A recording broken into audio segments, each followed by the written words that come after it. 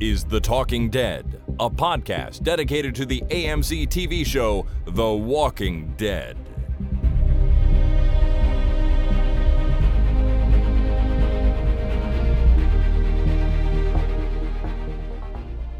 Hey everyone, my name is Chris.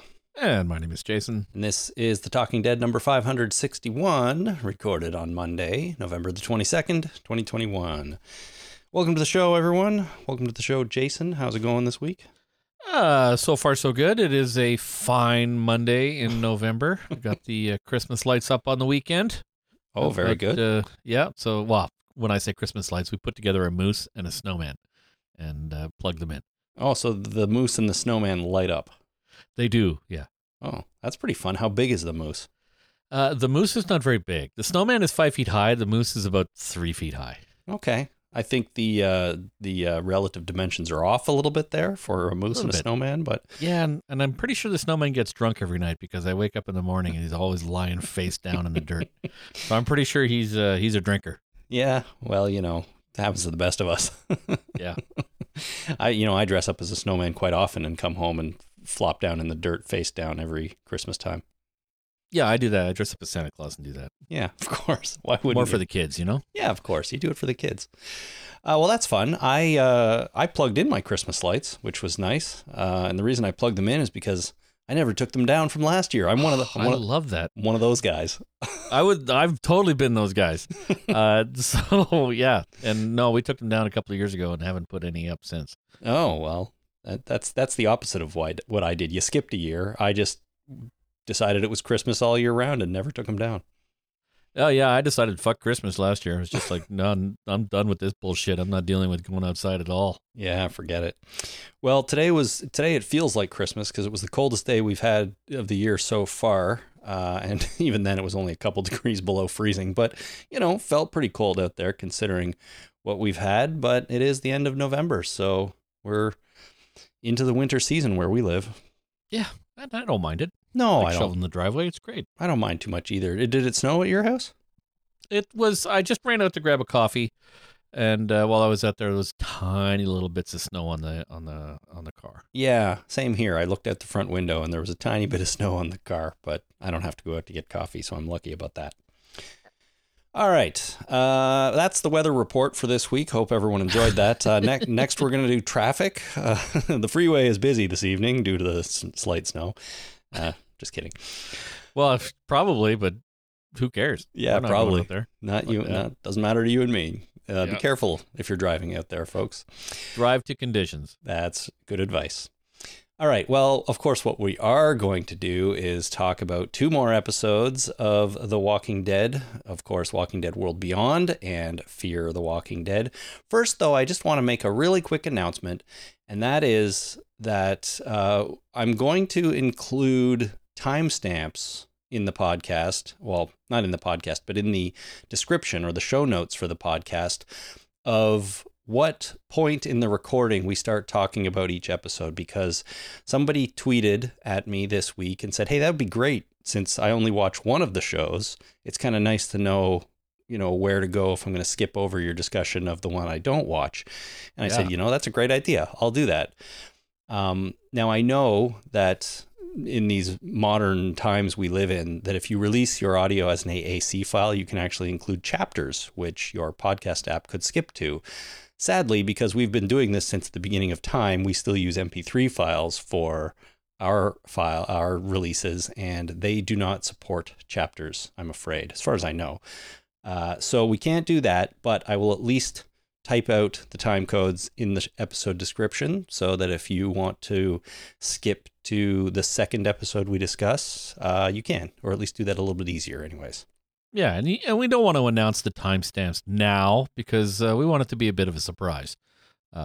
Yeah, so, we've got it laid out. Our entire discussion is pre-scripted and timed out and practiced many, many times so that the timing is spot on every time.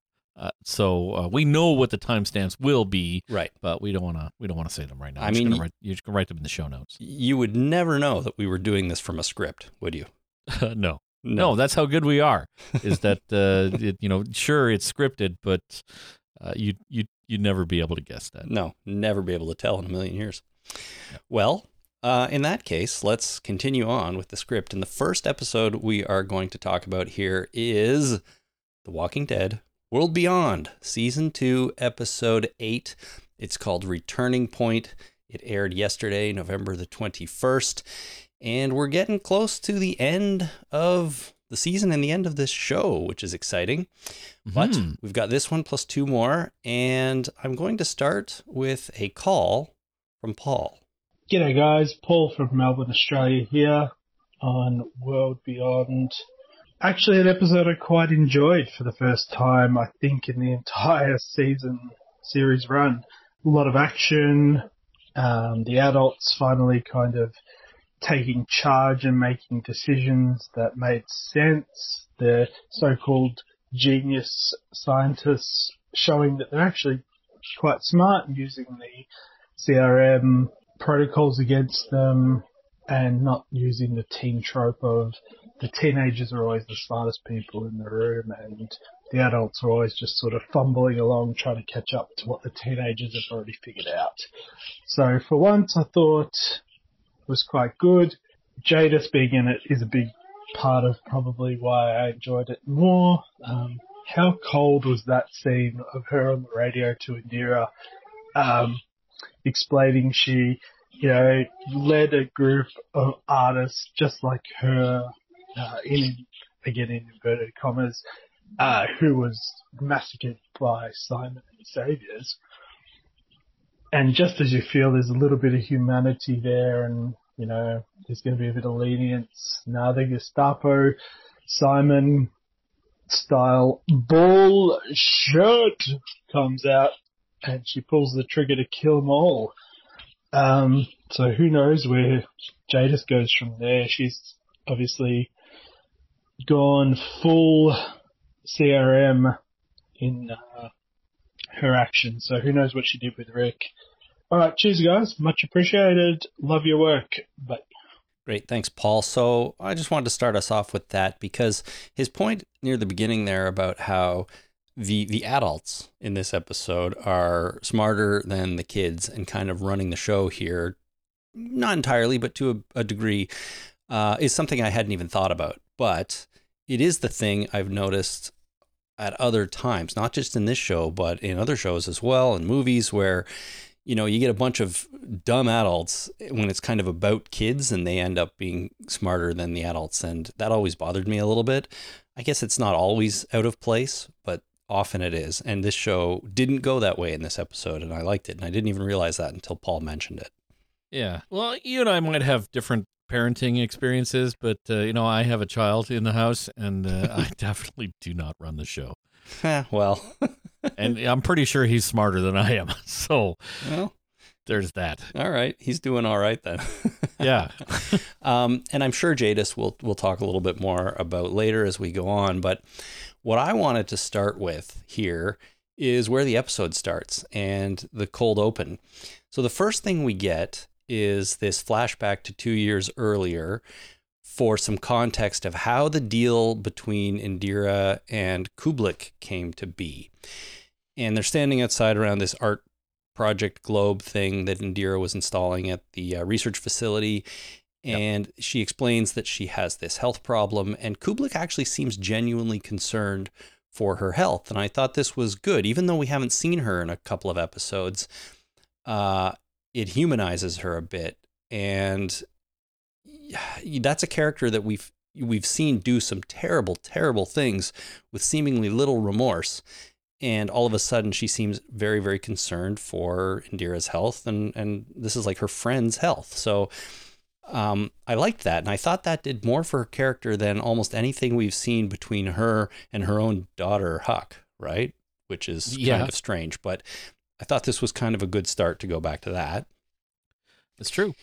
And then the next thing we get is Will coming back to the perimeter after Dev was killed. And, watching that made me realize, I don't even think last week we mentioned that, Jason, although it was the final scene of the episode where Dev is, shot in the head while Will's standing there right in front of him. And I think we probably didn't talk about it because I don't feel like we knew that kid very well. And sure, it was shocking, and it was supposed to be shocking for Will standing there, but it didn't really affect me all that much. So I wasn't thinking about it really while we were talking about the episode. And I usually just take my cues off of you, so yeah, I didn't bring it up. I don't think it really impacted me a whole lot either. No, now it's sort of important to the show, but at the time I didn't really feel it. But this scene with him walking back into the town in slow motion, no dialogue, really great music, I think all the emotional weight you needed was there in that. And, you know, we don't really know them that well, as I said, but it was pretty heavy. I thought him walking in, not having to say anything or whatever. So I thought really great job done there. Mm-hmm. And then we've got Dr. Leo convincing the other scientists to participate in their escape plan. And he's kind of outlining why they're doing it and not really how they're going to do it, right? Without detailing the plan. He gives them the important information and lets these other scientists, I guess, decide for themselves that this is the best approach. But we don't really see any of that. We just see him saying, this place is done, these people have done some terrible things, we have to like take the research and run kind of deal. I like this a lot too. It's good. I mean, the whole thing is, you know, it's that adage where if you tell us the plan, it'll never work. But if you don't tell us the plan, it always works. Right. So, of course, as soon as I knew that I didn't know the plan, I'm like, okay, obviously the plan is going to work. So that's just the way it goes. Yep. But that's how you get people to buy into a situation. You lay out the reasoning, and you talk about what the problems are, what the advantages are, and then you make a recommendation. Yep. Or you let them come to their own conclusion. You know, I've worked and/or dated people like this. Let's just say that instead of asking a question, do you want to do this? Instead of actually answering the question, what they will do is they will lay out all the reasons why they've come to the conclusion that they've come to without telling me what that conclusion is. Mm-hmm. Just like, okay, what do you want to do? It's like, well, there's this and then there's this, and you have to, it's like, but you're not answering the goddamn question. What you're doing is you're laying out the reasonings for what you've decided.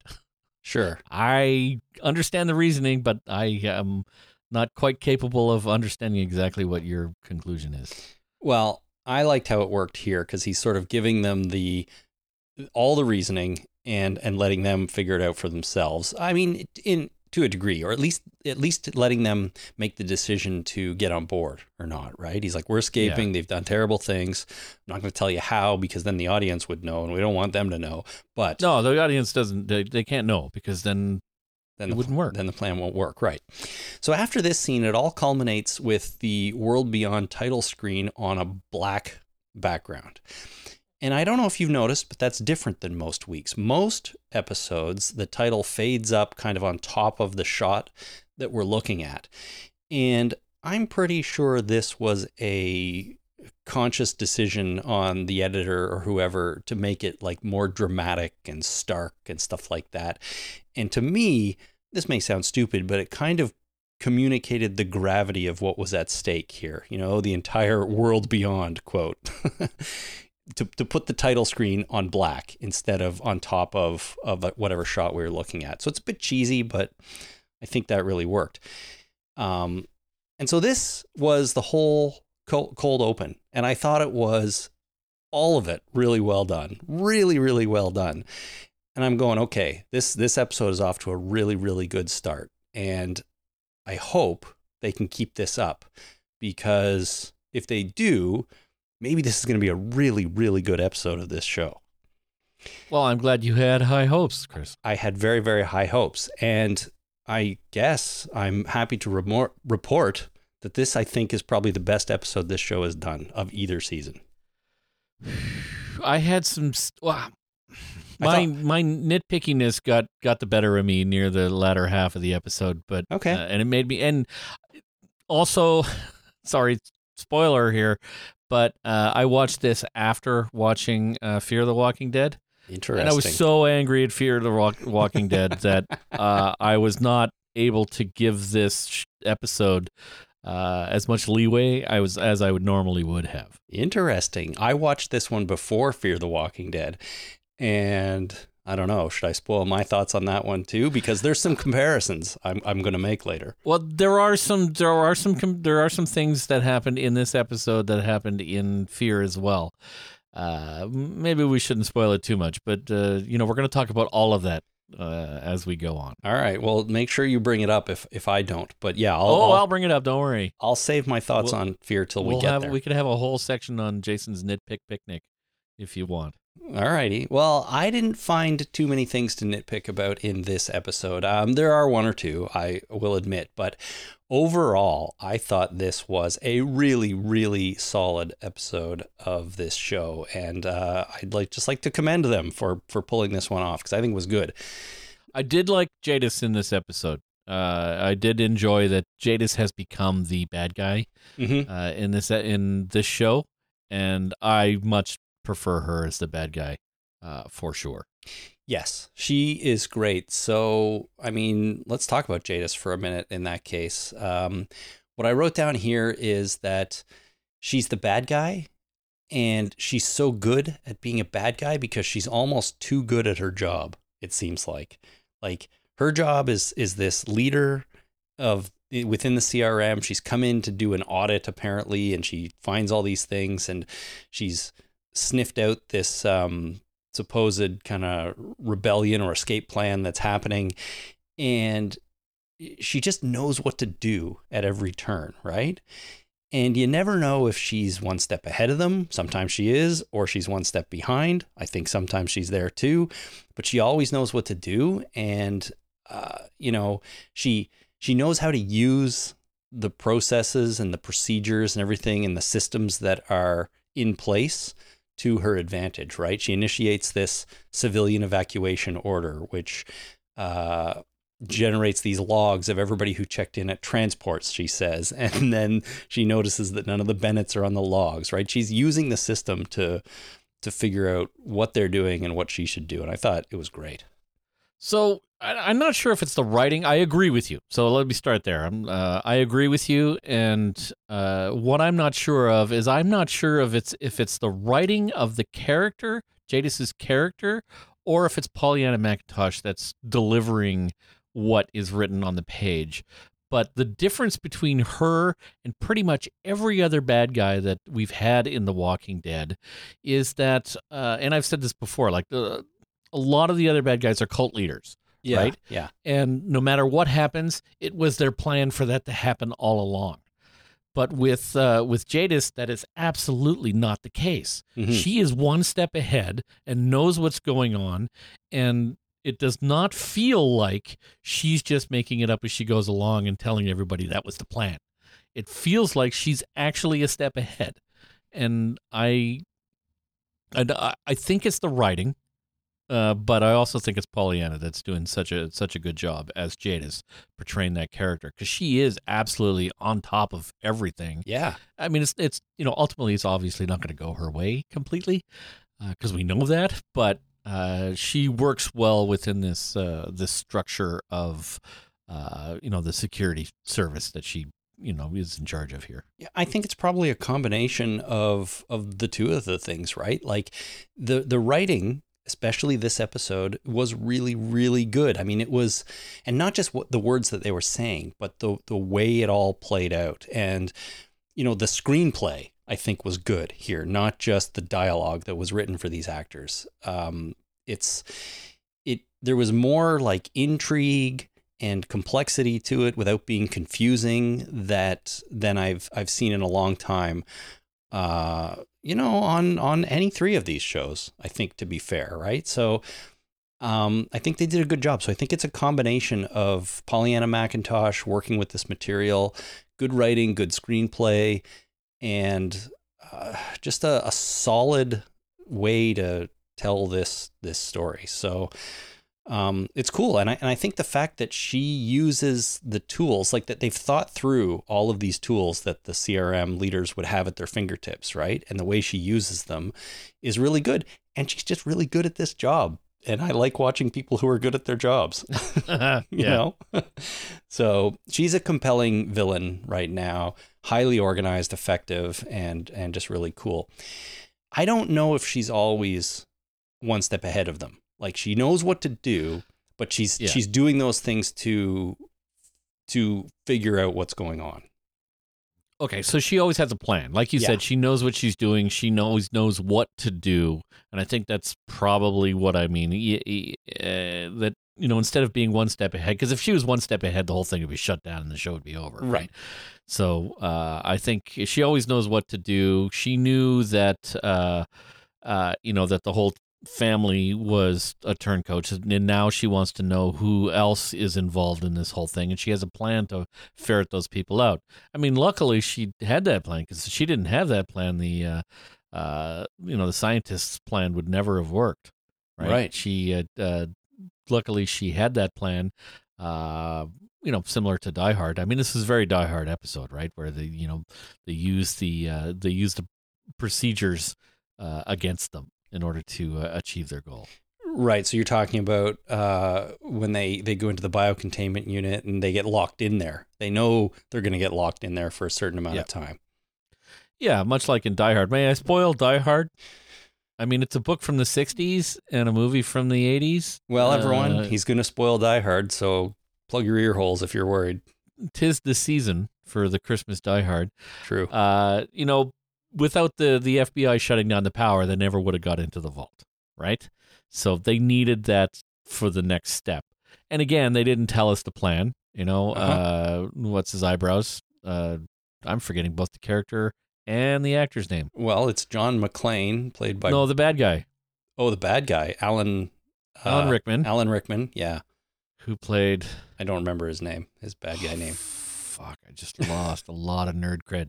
So did you, my friend. Oh, well. Anyway, it's let's just think of it as a mental block rather than me actually not knowing. Oh, fair enough. Let's go ahead and assume that. Okay. So we got very die-hearted here. So we needed Jadis to implement the procedures in order for their plan to work.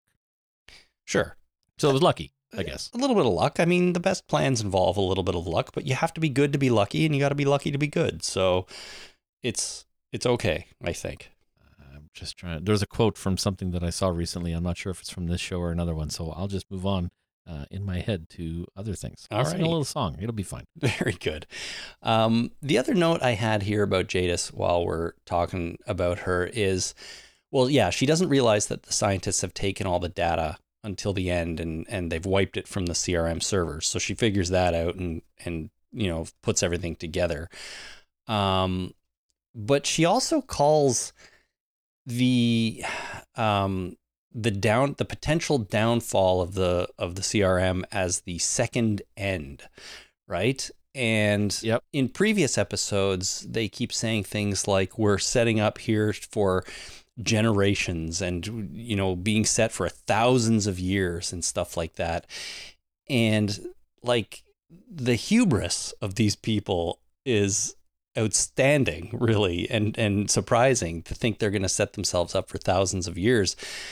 And calling it the second end is just pretty, intense or something like that. It's a pretty bold statement, I would say, for what is going on here. Like, if the CRM falls, there is literally no hope left for humanity. And that's the kind of approach they have to this, which I think is awesome on one hand and like so arrogant on the other. Yeah, having that kind of arrogance is, just look at even the last 15 years of history. And you look at that kind of arrogance and that it is false. It's always false arrogance. Always. Because whenever you have a plan, the world finds a way to fuck that shit up, no matter what. So, you want to make God laugh? Make a plan. Make a plan, yeah, 100%. But I just think it's fascinating to position the CRM, at that. Maybe it's not that unusual for the current day and age we live in, but it's being revealed to us just how arrogant they are and what they think they're doing here. The absolute saviors of humanity, right? No matter what else goes on. Yeah. All right. Well, speaking of the plan, that's where I was going to start originally, but that's what the bulk of this episode is. It's the scientists and the Bennett family kind of executing this plan to escape. And as you said, we don't know what the plan is. So as the audience, we have the luxury of watching this play out, not really knowing the details or where it's going to go. And there are legitimately a few surprises along the way, I thought, which I really liked. But first of all, the Bennetts, they are escaping with the scientists. As I mentioned, they lock themselves or they get locked in this biocontainment unit. And then they are going to break through the floor with sledgehammers into some old mining tunnels. Yeah. Yes, it would have been nice to have hinted that there were mining tunnels here before. They seem like awfully convenient mining tunnels. I think mining tunnels are always awfully convenient. It's true. Unless you dig them yourself, because, mines are usually dug by people. Yeah, machines. yeah. But you very rarely build a facility on top of an old mine. Well, I don't know what kind of mine it is, but if it's a coal mine, that's a horrible idea because those things burn for 100 years. So when they catch on fire, So, there was a mine. I don't even remember where it was. It's in the United States. It started burning in the 60s, and they've had plans to put it out since then, and it's still burning. Still going. And there's still people living there. There's people, they said, okay, everybody's got to leave, and people went, fuck you, I'm not leaving. I'm staying put. This is my town. I don't care if there's a fire burning for 60 years underneath my feet. This is my house. And Jesus. Now all those poor people have cancer of the lungs and throat, probably. Well, who knows? But, yeah. So building anything on top of an old mine, I mean, sure, it's convenient for escape plans, but it's probably a structurally bad idea. Yeah, and I mean, that was sort of my thought, too. It's like, oh, great, there's always a mine to escape through, or caves or something like that. It reminds me of the Simpsons parody of Knight Rider, where it's Night Boat, and there's always a fjord or an inlet or something for Night Boat to escape in. But, that is just one of those things. That was a nit I had for this episode. I thought maybe it might be one of yours too. It was. You know what I would have liked better? What? If they were down there and there was a Stargate that they could use to escape from. I would have liked that probably a little bit better. Okay, well, because it opens up a whole other realm of possibilities, right? It's like they're down there, they're doing their research, they have a plan to escape. It's like, man, we'll just use the Stargate and we'll go to some other distant land and have to fight the natives because I never really watched Stargate SG-1. Neither but did I assume that's what they do. They go to various different places and fight the locals because that's what you do when you go someplace. I mean, you fight the locals. Of course. I mean, but they're brilliant scientists too. I mean, I could have seen, hey, Bob, why don't we just use the Stargate we invented last week? Oh, good idea, Jerry. Let's do that, Oh, nobody invents the Stargate. They found it. Oh, okay. So, that I've seen Stargate with James Spader, like the initial movie. Right. They found the Stargate. It's an old, an ancient wormhole system that was built long before humanity ever evolved. So you don't invent a Stargate, you find a Stargate. Okay, sorry. I didn't know that. But as you can see, I'm even less up on my Stargate knowledge than you are. All right. Okay, so that's what they're going to do. Dennis and Silas are, of course, out at their facility. Huck goes to tell them what to do, and their part of the plan is to travel separately to the perimeter to warn them that the group is coming. So they're on their way there. They encounter some zombies, and they're delayed a little bit, but eventually they do get there, which is a whole section we'll talk about. But I don't know, this scene, and there's something about this guy, Maximilian Oshinsky, that plays Dennis. I think I got a man crush on him. I really like this guy. I don't know what it is. Yeah. I enjoyed the conversation he had with Silas on their way about, right and wrong and stuff like that. And watching him fight at the end was fun, and kill a couple zombies here was fun. I don't know what it is about this guy. I just really like him. Oh, well, that's great. I'm all for a good man crush every now and again. Of course, there's nothing wrong with that. That's their part of the plan, and I guess they're going to escape. They're going to meet up at the perimeter and then go from there. And of course, meanwhile, Huck is still pretending to work with Jadis and or slow her down. And I think she's doing a great job too, but Huck says that her plan is to eventually identify a resistance within the CRM, right? If there was that one soldier that spoke up and ended up being a test subject, she figures there's got to be more. We just have to identify them. So she's going to do that. And she said eventually go to the actual civil republic and civic republic and inform the government there what's going on by their own military. Yeah, you got to let them know there's a coup happening. Like, I don't think we're ever going to see that happen. I'd be surprised. Oh, no, not in 2 episodes. No way. No, so not going to happen in this show. I mean, that could have be something down the road or in the movies or whatever, but it's an interesting idea, of what she's going to do and go do that. So, but her primary goal here or task here is to somehow, I think, misguide Jadis a little bit without letting her know she's being misguided. Mm-hmm. That's going to be tricky. Definitely going to be tricky. And then finally, one of my favorite parts of the episode is that Hope goes to get her boyfriend Mason. Mm-hmm. So she runs off, and you think that she's deviating from the plan here because she's like, oh my God, I want to save this guy. I want him to come with us. And she gets him and he comes. And then as soon as he shows up, they tie him to a post, and you realize that this is all part of the plan because he is Major General Beale's son.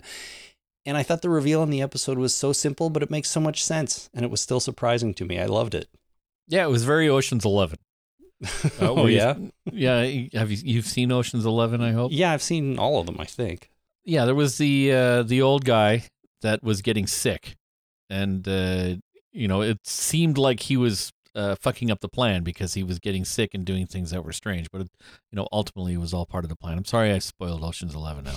You're on a roll tonight. So, yeah, once again, the Ocean's 11 does it right because they tell you the plan, but that's not the actual plan, right? So they tell you the plan goes awry, but at the end, they didn't tell you the plan after all, and the plan works perfectly. There you go. So that's one of the geniuses of Ocean's 11 that I've spoiled. So yes, it seems like she's going off the plan, but ultimately it's all part of the plan. So and she couldn't just walk up to him and say things like, you know what, I need a hostage. Can you come with me for a second? Because that kind of spoils it to him, spoils it to us. There's all kinds of problems with that. So she had to fake it. Yeah, of course. But I just loved it because I thought she really was going and doing something silly that was going to put them in jeopardy. And it turns out it was all part of the plan all along. So I thought that was really great. The only bit about it I didn't love is when he's tied up and he asks what's going on. She doesn't give him all of the information. She's very cryptic about what the CRM has done. And I couldn't really understand why she didn't just spell it out for him and say they killed 100,000 people. We are getting out of here because these are bad folks. Maybe it's because her father presumably is the leader of all these people, the ultimate leader of all these people, and that might not convince him to go because he's actively fighting against his own father then. But I don't know. I kind of wished she'd just spelled it out and they'd moved on, but she didn't. No. She had dribs and drabs. Information comes in dribs and drabs. That's the way it works in TV land. I guess when you're talking to your hostage too, it's usually the case. You don't want to give it's a need to know, right? You don't want to give what happened. What if he escaped? What if he got away? What if he had a radio? What if he had some kind of psychic bond with a a deer outside and was able to communicate this Poor information to a CGI deer. Yeah. Yeah, poor CGI deer, and the deer was able to, use Morse code to clomp out the message. So you don't want to tell him too much because you don't know. You just don't know what kinds of psychic bonds he has. Yep. With the various wildlife around the facility, so you got to be careful. I guess that makes a lot of sense. You got to be careful. Yeah. The deer, I don't know, but hey, being careful is smart. Yeah, you don't know. You don't know. Yeah. Good stuff. Okay, well, they're going to use him as leverage at some point, right? Hey, Major General Beale, we have your son, so let us go and we'll let him go. Yeah, when in doubt, take a hostage. Of course. You never know when you might need one. That's just TV speak. That's not, in real life. Don't do that. Don't ever do that. Got it. All right, well, before we move on to sort of the final big third act action scene of this episode, we get this bit in between where Huck and Jadis are there in her office, and the guy from the perimeter comes to rat them out. So his name is Brody, so I don't have to call him the guy. He comes and he says he's basically threatening to reveal the plan, threatening to reveal to Jadis Huck's true intentions here. Yeah. And I thought his reasoning was quite believable, right? He found out that Indira made this secret deal with the CRM to guarantee her own life and health. And he's like, well, if she can do that, why can't I make a deal to do the same, right? He felt betrayed by her, and that's why he comes and, betrays her. And so anyways, Huck ends up in this position where she either has to sort of give up the ruse or kill him, and she chooses to kill him. Well, it's like he was asking her to shoot him in the head. I mean, as soon as this conversation started happening, he's directly threatening her, saying you have until Jadis comes back in order to make a decision here. Mm-hmm. And I'm going to turn you in, and I've got this plan and all this kind of stuff. The end of that conversation should have been, you're going to have to put a bullet in my head to stop me. Because it was so telegraphed. It's just like, obviously, okay, this guy's got to die. There's no way around it. I mean, no. That's the only outcome that is plausible in this situation, or the whole friggin' show just ends here. Well, so she put a bullet in his head. She sure did, but I thought that was great, for seeing someone get murdered. But what I liked about it is it could have been easily really kind of ham-fisted in, right? They need this scene where Huck comes this close to being revealed. What do you call that? Is being made? Is that a term? Isn't that like being made? When a spy is, or a double agent is revealed, you're made or something, or if you're undercover and you're discovered? Well, you get made. Yeah. Okay. Anyways, Huck is this close to being revealed. I'll go back to that. And but this guy's motivations are valid, I think, and his feelings are valid, and it costs him his life. So I thought it was pretty cool and fun to watch. And then Huck somehow is able to justify it, as soon as Jadis comes back in the room. Yeah, absolutely. I mean, I'd be able to do it. I'd be able to bullshit my way out of that situation. Yeah. Well, you and her, good bullshitters. Yeah. Not so much the shooting somebody in the head, but talking my way out of something, at the last minute. Mm-hmm. Sure. Why not? Why not? All right. So let's get to the perimeter execution scene then, and Elton as well. The worst fucking thing ever. It was pretty bad. I don't think it was the worst thing ever. I think it was pretty good with a few little things here and there that were kind of annoying. Okay, so can I nitpick a little bit, or do you have major plot points you want to talk about? Well, I do, but let's start with a few nitpicks. Tell me what you didn't like about it. Okay, so first of all, every time somebody moves a weapon, it makes a cocking sound. So their rifles were pointed down, and then they moved them up, and they all went. Okay, just because they moved them. That just drives me fucking batshit crazy when that stuff happens. Welcome to TV. Doesn't that happen with every gun ever depicted on film? I know, and I can rage at TV all I want for doing that because it's wrong. It's just plain wrong. Yeah. People need to stop doing that. It's like squealing tires when they're driving on dirt.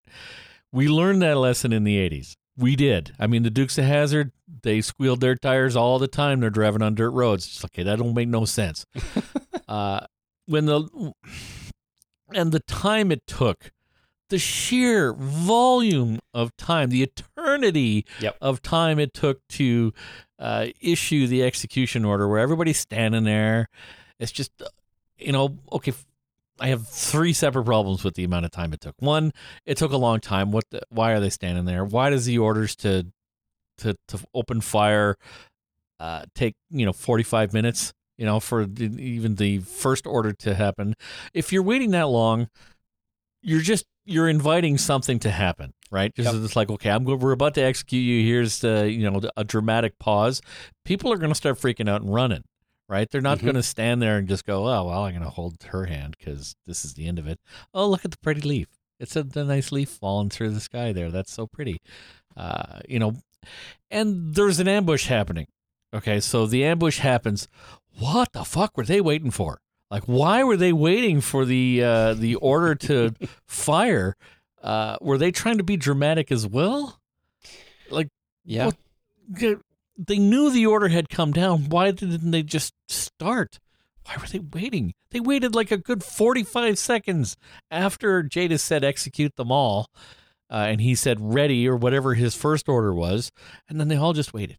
Just waited there for a little while. I'm tempted to wait 45 seconds now with dead air, but it's just I can't do it. I can't subject everybody listening to this to that kind of fucking annoyance. Yep. And I think that's all 3 of my really big annoyances with this whole thing. Well, listen, I 100% agree with you that they drew it out. They drew out that little bit unnecessarily and kind of just for dramatics. You know what I mean? Like, I don't remember what the orders were either, but Jadis says eliminate them all, and then he goes through at least, like that CRM leader there goes through at least 3 different commands. It was like firing positions, and then on my mark, and then he says 1, and then or 2, doesn't he go or whatever it was, or something like that. What mark are you talking about here, buddy? You're saying like 4 things after on my mark. Yeah, I know. If it's not followed by on your mark, get set, go, because it's pretty standard, right? On your mark, get set, go, right? Kind of thing. That's and the whole reason that's standardized is so everybody knows exactly when to go, right? Totally. And he says on my mark, ready, 1. And then it's just okay.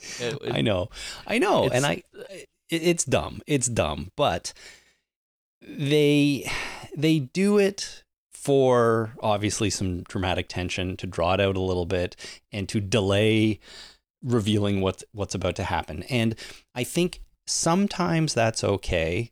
Here it was a little dumb, but it depends on whose perspective we're seeing. Because I think when you're seeing Will's perspective, he's hiding behind the corner, right? He's getting his gun out and he's getting ready to attack. I think in that case, it's dumb because things are happening in real time for him. And this real time is just being drawn out for no reason.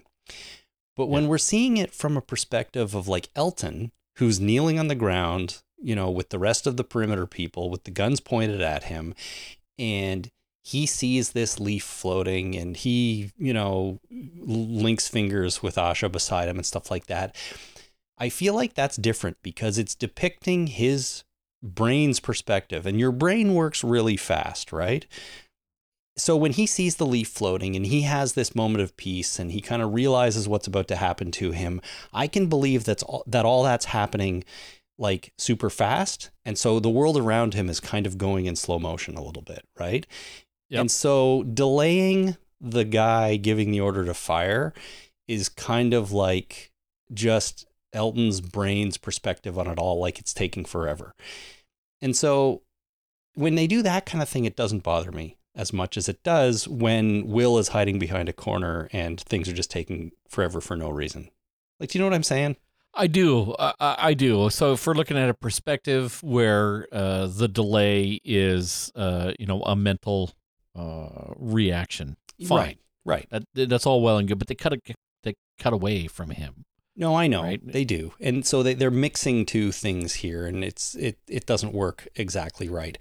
And I don't know if I had a hope or whether it was dread, but as soon as Elton had that vision of the leaf and the sound changed and the music dropped away or changed, I forget exactly what happened, and there was nothing, like there was this long dramatic pause, my brain went, holy shit, they're going to kill them. Yeah, me too. And I actually believed for a little while that they were all going to die, because I knew this was the end of near the end of the season of a show that will not have a third season.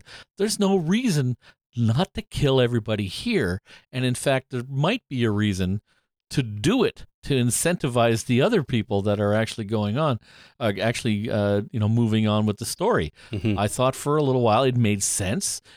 Dramatically, that pause and the change in the tone was just like, okay, they're just being shitheads.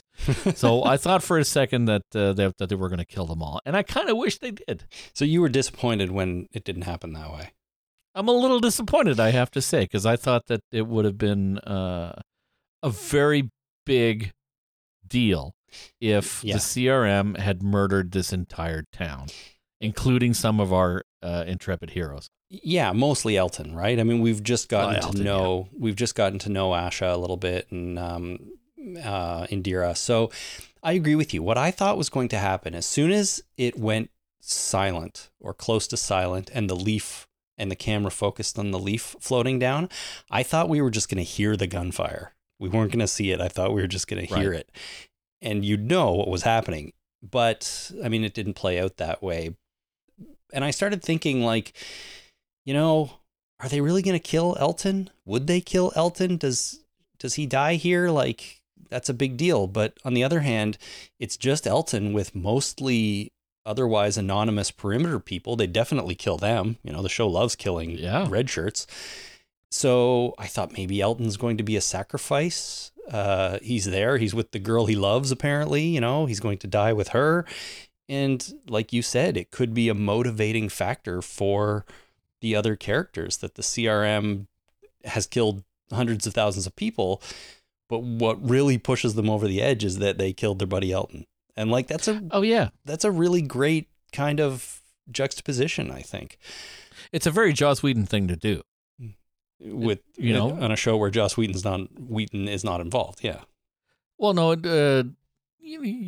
Joss Whedon, he would kill a character in order to motivate somebody else, right? He's done that a number of times. Mm-hmm. So it's it's not unheard of, and I thought it would be a great idea to murder everybody. It also, for Elton specifically, like, he hasn't had a lot to do this season. Let's be honest. He's been sort of stuck at the perimeter here for a while, but I did like when he sees this leaf and then he holds her hand, and I feel like he's kind of embracing her spirituality a little bit. We've seen all this stuff with them putting the flowers in the zombies' eyes, and the ceremony she goes through when they kill empties, as they call them. And I don't know, I kind of liked the fact that Elton kind of didn't understand it before, but now sort of embraces it in this moment. And again, if he'd been killed in this moment, it would have served a lot of different story here, I think. So it is kind of too bad that they didn't go through with it. Even though at the same time, I'm kind of glad he didn't die and all these people weren't just, murdered gruesomely. So I can see both sides, Yeah. Well, yeah, and I kind of hope that I'm sad that it didn't go the other way. Yeah, I know. The more I think about it, actually, the more I kind of wish they'd done it, but they didn't. So Will takes a shot. He starts the gunfight, and then all of a sudden, Dennis and Silas show up. So good thing they were delayed by those zombies on the way, because they start shooting. It's kind of the double Deus Ex Machina, right? There's more than one person who throws a wrench in the plan. I thought the gunfight was pretty good. It felt a little random, a little chaotic, like people were scrambling around a little bit, and there was a lot of people hiding behind fruit. When fruit's a good thing to hide behind because it's very splashy. It explodes when you shoot it. Yeah, you shoot it, it explodes, and it's very dramatic to see fruit exploding. There's a lot of people hiding behind fruit. Yeah, a lot of people hiding, hunkering down behind things that were not anywhere near cover. They were just, things that you could shoot through pretty easily, like crates or barrels. Especially with the kind of guns that the CRM uses. Yeah. Yeah, and then Dennis throws a grenade. Mm-hmm. So he finds a grenade. Like, where'd you get the grenade? I don't know. But he pulled it off of one of them. He pulled it off. Yeah, I saw it later. I'm All like, right. okay, I got to go back and find out where he got that grenade. Yeah. Because it's just way too Anchorman for him to have a grenade. But he threw the grenade, which was, fun. But then the soldiers yell grenade and then kind of hunker down like they're going to be pelted with water balloons.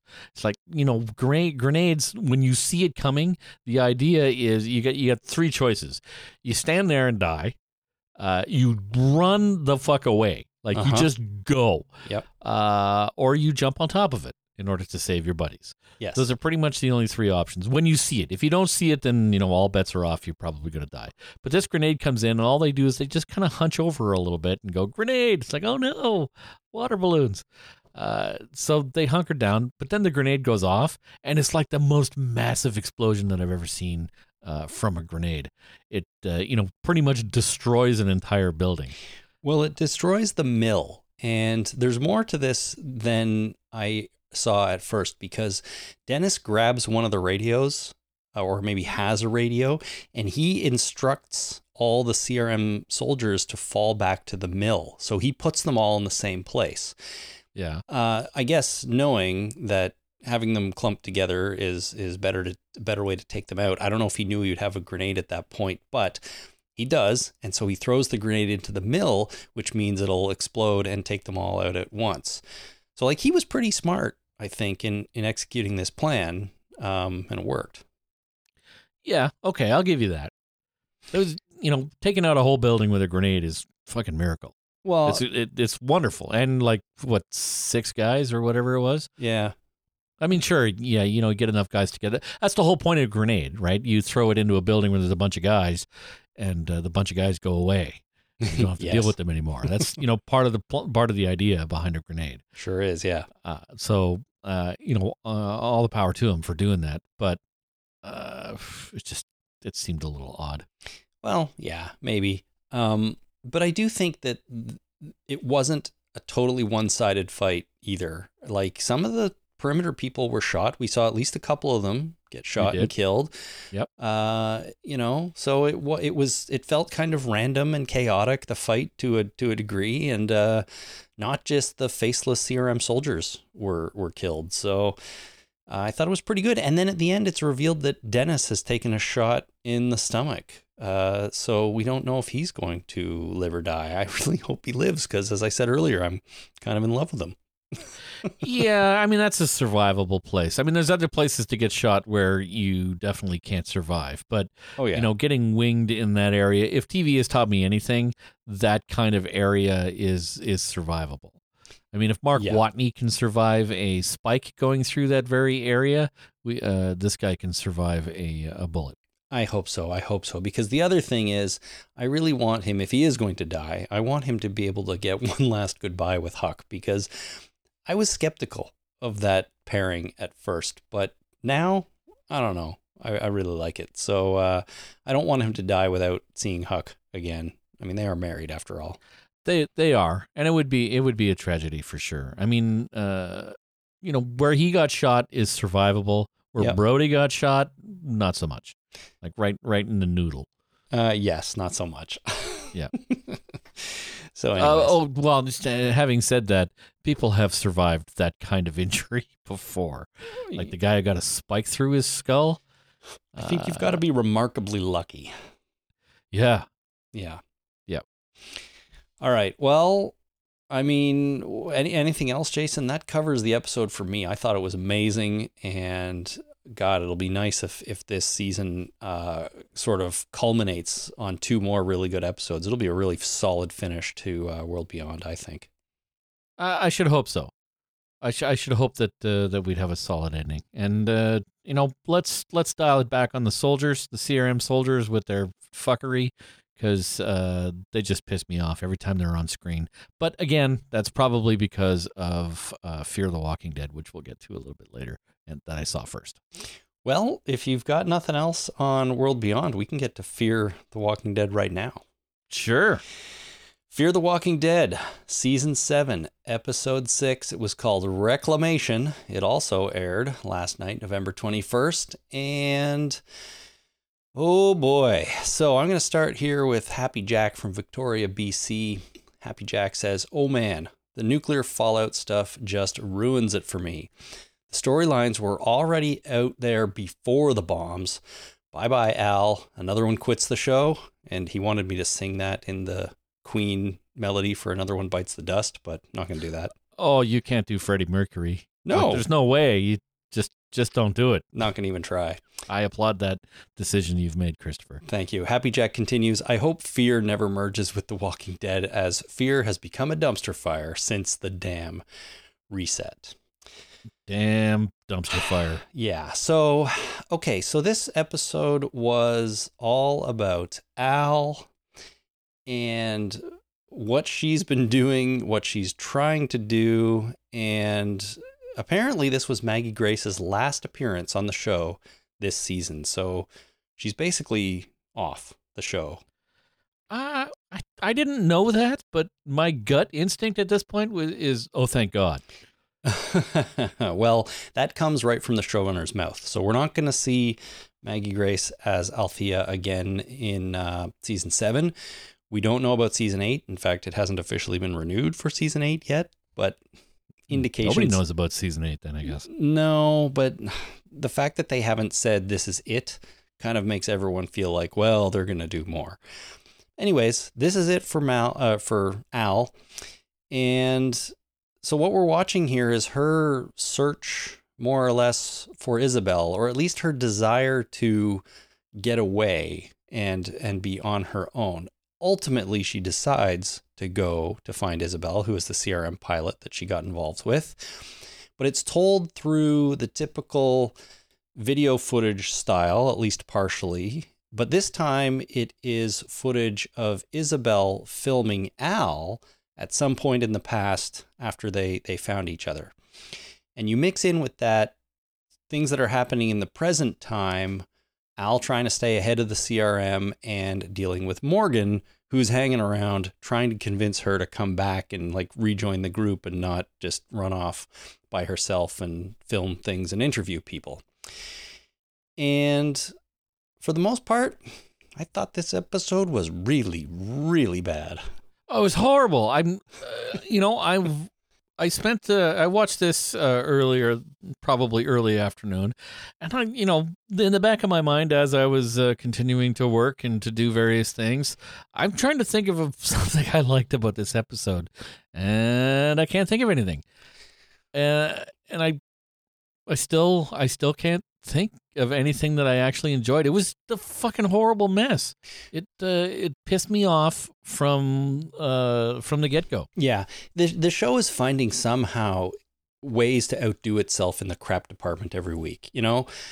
I genuinely thought episode 1 and 2 of this season were okay, not bad at all, really. They had some problems, of course, but not terrible.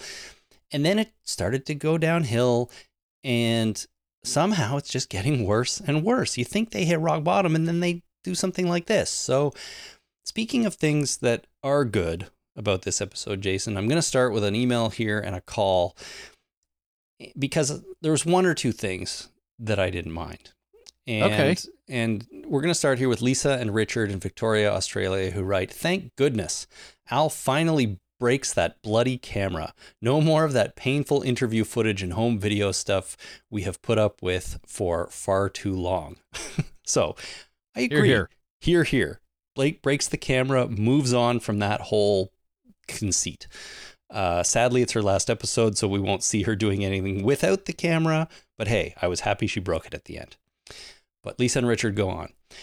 She finds her love, Isabel, who's hiding in the cabin, and after a long-winded conversation that could have taken a minute, Al admits to what she has always felt. I love you, and I want this relationship to work, so let's blow this pop stand and get the hell out of Dodge.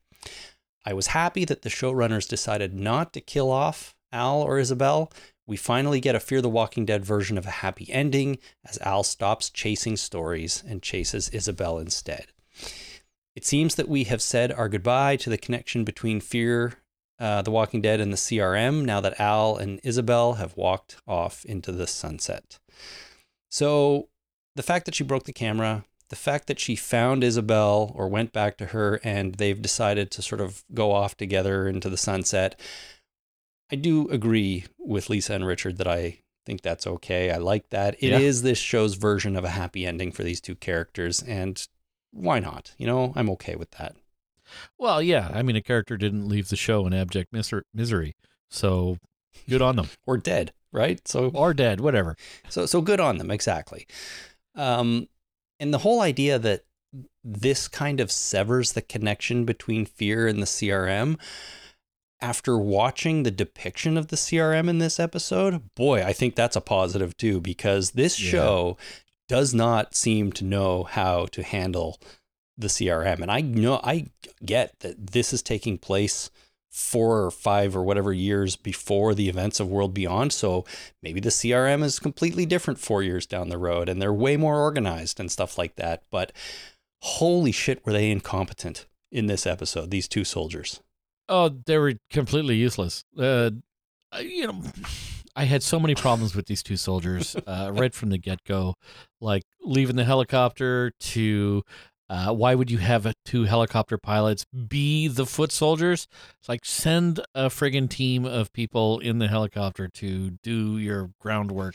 If you want people in a helicopter, give them jobs to do in a helicopter. If you want people on the ground running around doing, soldier stuff, put some soldiers on that. I know. You're really taxing these people a little too hard, I think.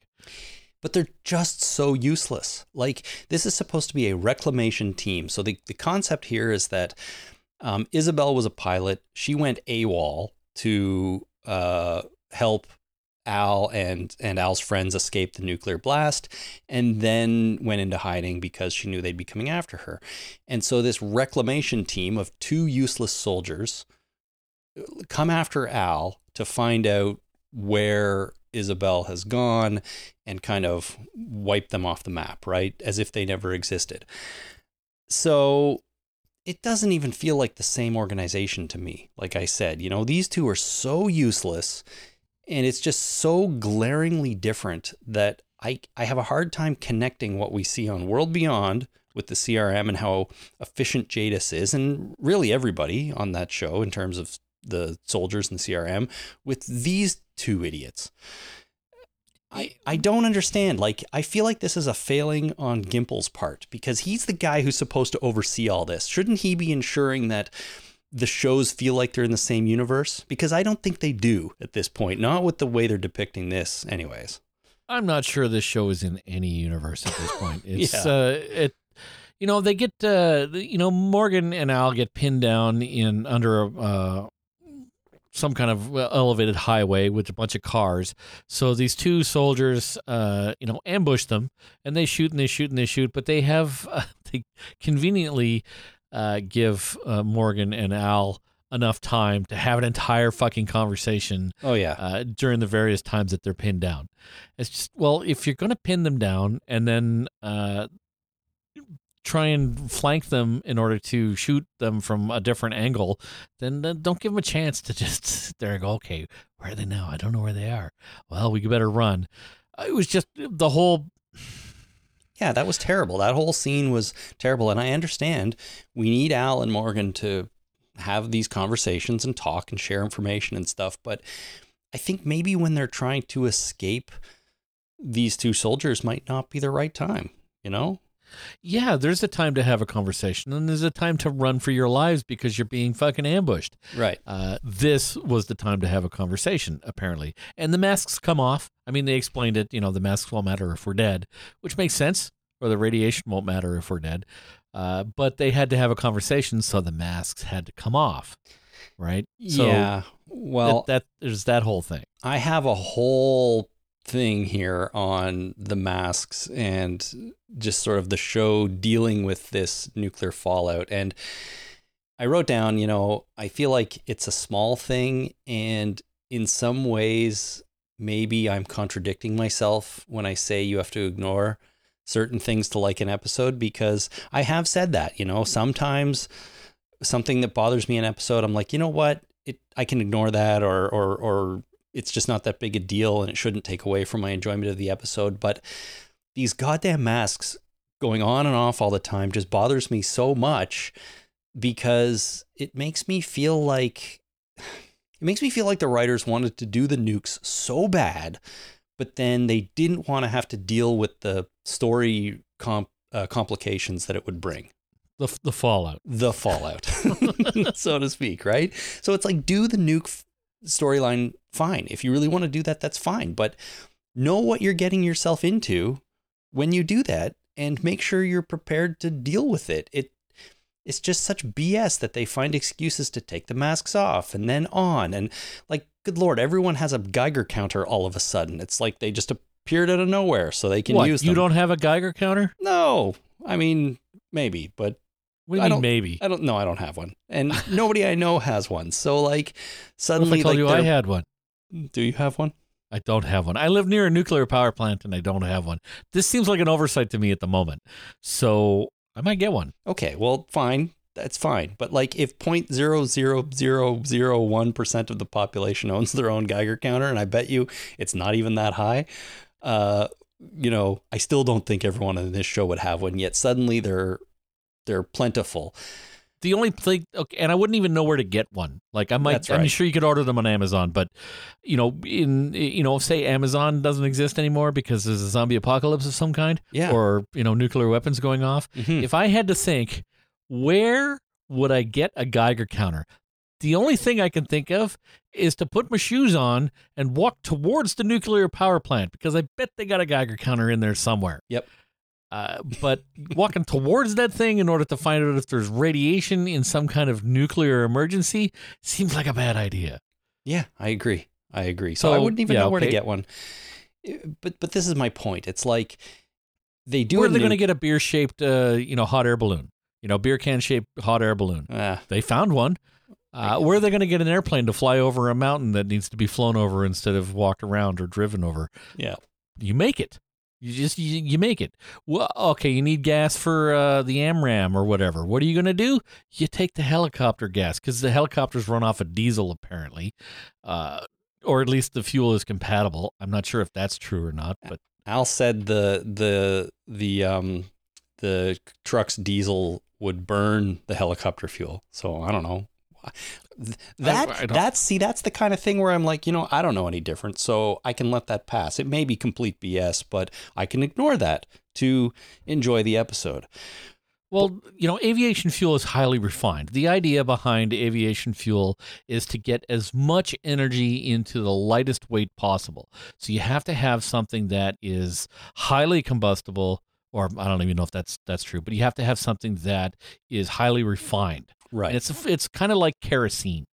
So jet fuel is sort of like kerosene, but also lots of other shit in there. Yeah. And I don't know much about it, but I don't know if diesel is like kerosene. I know diesel is sort of like heating fuel, like fuel for your home is diesel, but they put coloring in it so you don't siphon out the fuel from your home and put it in your diesel truck because it's taxed differently. There's a whole thing.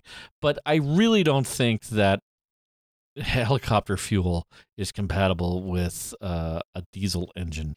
Well, that's a good example of something that I personally can say, yeah, just ignore it, whatever, it'll be fine. But then the whole like masks, I can't ignore. And just to finish my point on that, like they do the nukes, but I don't feel like the writers were prepared for what they were getting into, because they make up excuses. The wind is blowing the right direction. Like, fuck off. Yeah, perfect. Fuck off. Come on. Like, really? A nuclear explosion and the wind is blowing the right direction? That's so stupid.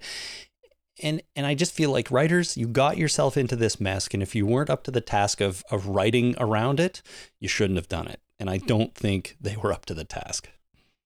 So yeah, it pisses me off that we had to go through all of that, and here we are now, and the show is, even stupider because of it.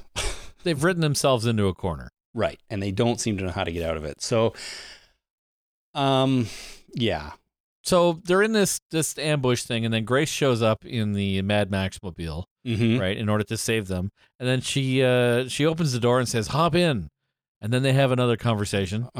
And they wait a long time, and nothing happens. And then they're waiting some more. The door's open. She's sitting there. Car's not doing anything. They're standing there. They're crouched down behind some broken down vehicles. They have a conversation. They sit down. They make a meal. They tell each other ghost stories, and they run and get in the car and drive away. Yeah, and it works. Right, of course, it takes a little while. Yeah, no, I know it was all so bad. I don't understand. I'm gonna play a call here from Dan, who brings up something that I think a lot of people had questions about. Yeah. Hey guys, it's Dan in New Jersey.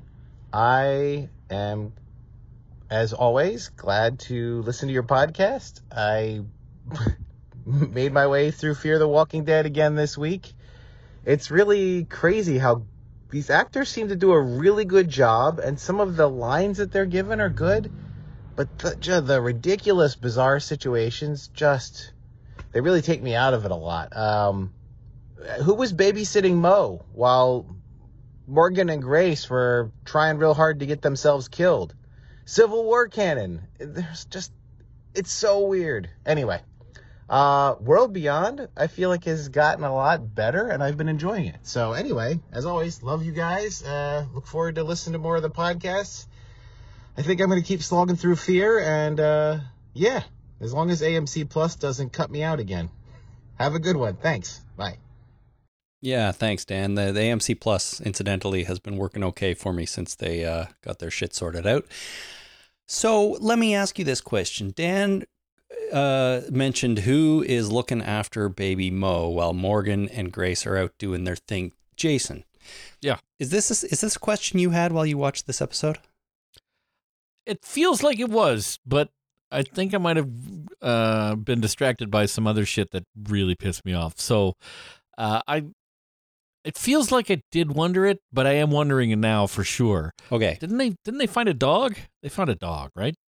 Was there a dog? No, Rufus died a couple episodes ago, man. remember? That was my only hope, was that the dog was taking care of the baby. No. That's the thing about babies is if you put them in a locked room or, like a closet or something and leave them in there, fine. They'll be fine for a couple days. I mean, especially on a submarine, right? Yeah, where are they going to go? Where are they going to go? No, here's the thing. I wanted to bring this up because I think a lot of people seemed confused about this or had this question, because I did take a look at the Fear the Walking Dead subreddit, and this had come up a lot too. But the thing is, it was explained in the episode what was going on. Really? Yeah. So near the beginning of the episode, before Morgan has found Al, he finds her stuff and the MRAP. And he picks up her camera and he's recording a video on the camera, assuming she'll watch it. And he says that the others came back to the sub. And then that's confirmed later on in the episode too. They actually talk about it for a brief moment. But what happened is everybody else Al was with, so like Charlie and Daniel and Lucy and everybody else, they and Sarah, they came back to the sub and reunited with Morgan and Grace and baby Mo at the sub. So they're all living there now. Oh, okay. So they're taking care of the baby. And that was all in the episode. And so I was sort of wondering why no one picked up on that, but it was there. The thing I don't get about it is you have this beautiful bed and breakfast in an area that is not yellow with nuclear holocaust or fallout, and yet they all go to live on the sub for some reason, which is near a blast site, and you can't go outside without taking a mask on and off 20 times. So I don't get that, but at least I think you're crazy. I mean, if I had an safe. opportunity to go live on a sub, I think I'd go live on a sub. Except for the fact that I'm not sure I would fit on a sub anymore, and I'm claustrophobic, so I probably wouldn't go in the sub. But if somebody offered to allow me to live on a sub, I'd think twice about it before rejecting it. You wouldn't fit on a sub. For some reason, I find that funny. Yeah, it's super funny. I find it hilarious.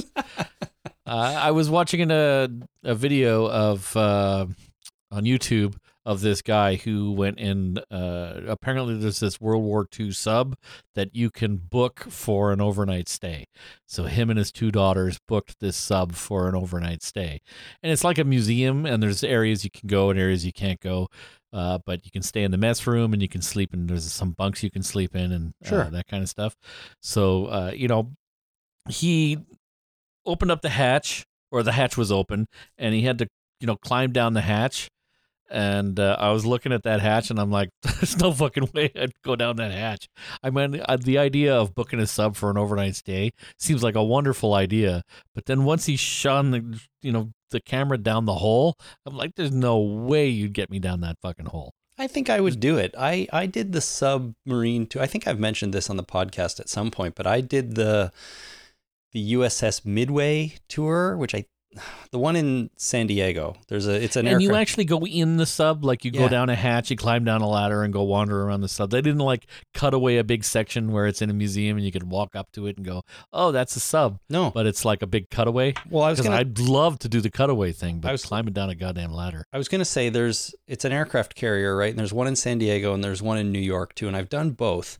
I think the Midway, I'm not sure which one is which. Anyways, the one in San Diego has a sub that you can go in. And yeah, it's not like a cutaway of a sub. The sub is in the water and you go inside it. At least when I was there, this was many years ago. And you go through the sub, and I thought it was really cool. So I didn't feel any claustrophobia or nervousness. So I think if there was an Airbnb on a sub, I'd go spend a night there. That'd be cool. Yeah, there's no way. There's no way. But the idea of going to live on a sub really is appealing to me, except for, I wouldn't want to do it. It's conflicting, and I understand it, and I feel conflicted about it. It just seems like a really cool idea, but in all practical senses, there's no way you'd get me on that sub. Yeah, fair. Well, yeah, so the Midway is the one in San Diego. That was the first one I did. I forget now what the one in New York is called. It wasn't quite as good, I didn't think, but still fascinating. In New York, they had a space shuttle, so that was kind of cool. Yeah, space shuttle would be cool. Very cool. I'd spend the night on a space shuttle too. Why not?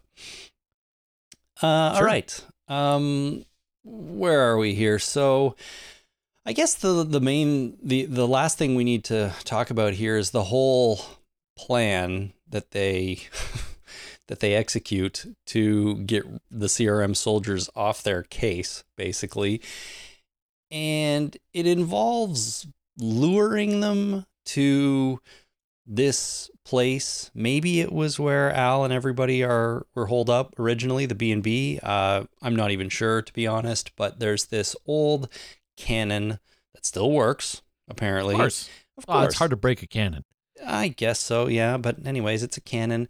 So they rig it up and they end up filling it. Al fills it with rocks, and then they shoot it at the CRM soldiers, who they've kind of tricked to stand right in front of it. And they just explode into a million pieces. Because the rocks that shoot out of the cannon only spread out in one direction. They only spread it out from left to right. They did not spread out from top to bottom because Al was lying on the ground. Mm-hmm. And so if they spread out up and down, then she definitely would have been in the blast radius. So luckily that they only spread out from left to right. It's very lucky, yeah. But her original plan was she had a rope tied around her waist, right? And so she'd be standing in front of the cannon with the CRM soldiers in front of her, and she was going to hit the deck, which would pull the rope, which would fire the cannon. And as you said, it fires right over her because she's face down on the ground and hits them standing there. So it doesn't work out that way exactly because Morgan and Grace show up with the big truck, and they park in between the cannon and where Al ends up standing and with the CRM soldiers. So instead, they surprise them by driving the truck out of the way. Morgan pulls the rope to fire the cannon, and Al does the same thing. She hits the ground, and the soldiers get shot with rocks. But here's where it all breaks down for me. One of the places, anyways. She uses this rope, which when tension is put on it, when it's pulled, it fires the cannon. Yes. And they've set this up, and then a zombie comes along and walks into the rope, essentially putting tension on it, but the cannon doesn't fire. It just pops the rope out of the cannon. So that's right. What the hell? Like, do you pull the rope to fire it or not? Or does it somehow know that a zombie tripped over it and so, oh, that was a zombie, I'm not going to fire, I'll just pop the rope out? Like, that's so stupid. Well, maybe the cannon is a sentient weapon, much like Lucille or Daryl's crossbow. It knows what is going on, and it knows what it's, I assume subordinates, because anything that any sentient weapon I've ever encountered is in charge. Right. It doesn't listen to anybody. It's like it has its own agenda, and it will achieve its goal by using you and everyone you know in order to get whatever it wants. I don't know what the cannon wants, but it knows that the CRM should not be involved in getting what it wants. Well, I appreciate your sentient weapon theory because it does apply to all the other sentient weapons on this show, but I think we can all agree that this is horseshit. No, it's absolute complete garbage. And these CRM soldiers, okay, there's another fight with these soldiers that I want to talk about. Oh yeah, I know. Well, I sort of skipped over that, but we'll get to that. Yeah, we'll get to that. So the only way I can explain these soldiers is that their internet connection is really bad, because the lag that they're experiencing is detrimental to their lives. And that's what happens when you're playing a video game and your lag sucks so hard that you get murdered before you can even figure it. Your frame rate drops to like 0, and you're like stuck there and you don't know what's going on. And all of a sudden your frame rate picks up again and you're dead. That's the only way I can explain these two soldiers, is that their frame rate dropped to 0, because Morgan yells, Al, now, or down, or whatever he yells. And then she drops to the ground, and then the truck drives away, and they're pointing weapons at her, right? It's just like, okay, they're pointing weapons at her, and okay, they're executing a plan. What do? Well, obviously you fucking stand there, because what else are you going to do? Right. You're going to fire your weapon? That's a dumb idea. We've learned that doesn't work from the previous fight that we'll talk about later, but they just stand there like complete morons. It's like, well, I'll just let them execute the plan, and we'll see where we are after that. Well, that's the thing. They just finished firing their guns at the side of the MRAP too, this armored vehicle, which is going to do nothing, but I guess they figured they'd give it a shot. But you're right. So the truck is parked in between the cannon and Al and the soldiers, and this truck has to, drive out of the way first, because it's obscuring their view of the cannon and the cannon's firing line of fire, right? Yep. So the truck has to first drive out of the way, and then Morgan has to fire it at them. And so that truck, I don't think that thing has great 0 to 60 acceleration. And also, I don't think it was even running before Grace hit the gas, she was in the driver's seat. I thought I heard it running. I thought I heard it idling, because I remember thinking that thing's running on helicopter fuel, and it sounds just like diesel to me. Okay. But what do I know? Okay, maybe. Even if it was running. They make military vehicles. Like, this is not a military vehicle. This is a SWAT vehicle, but it's based on a military vehicle. They make military vehicles that can run on fucking anything. You could pour engine oil into the gas tank. It would run just fine. You could put cooking oil in there, gasoline, whatever. Okay. The M1 tank, the M1 Abrams tank, it has jet engines in there, and it will run on whatever you put in the gas tank. Yeah. Because, you could friggin' spit and piss in there and the damn thing would run. Yeah.